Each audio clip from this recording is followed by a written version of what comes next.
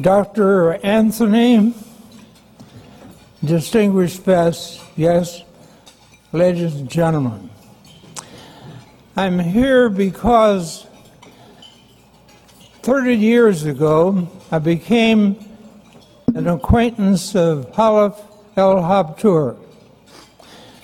He had hoped to attend this conference and receive personally an award. He is a giant among men. He is a giant in Dubai. He had a major hand in building that great city, which is, in my view, a wonder of the modern world.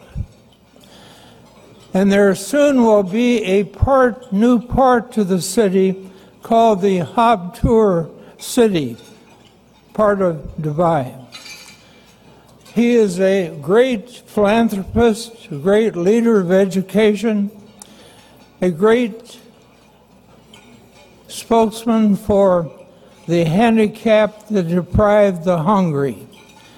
He knows how to make money, and he knows how to spend it wisely for the benefit of humanity.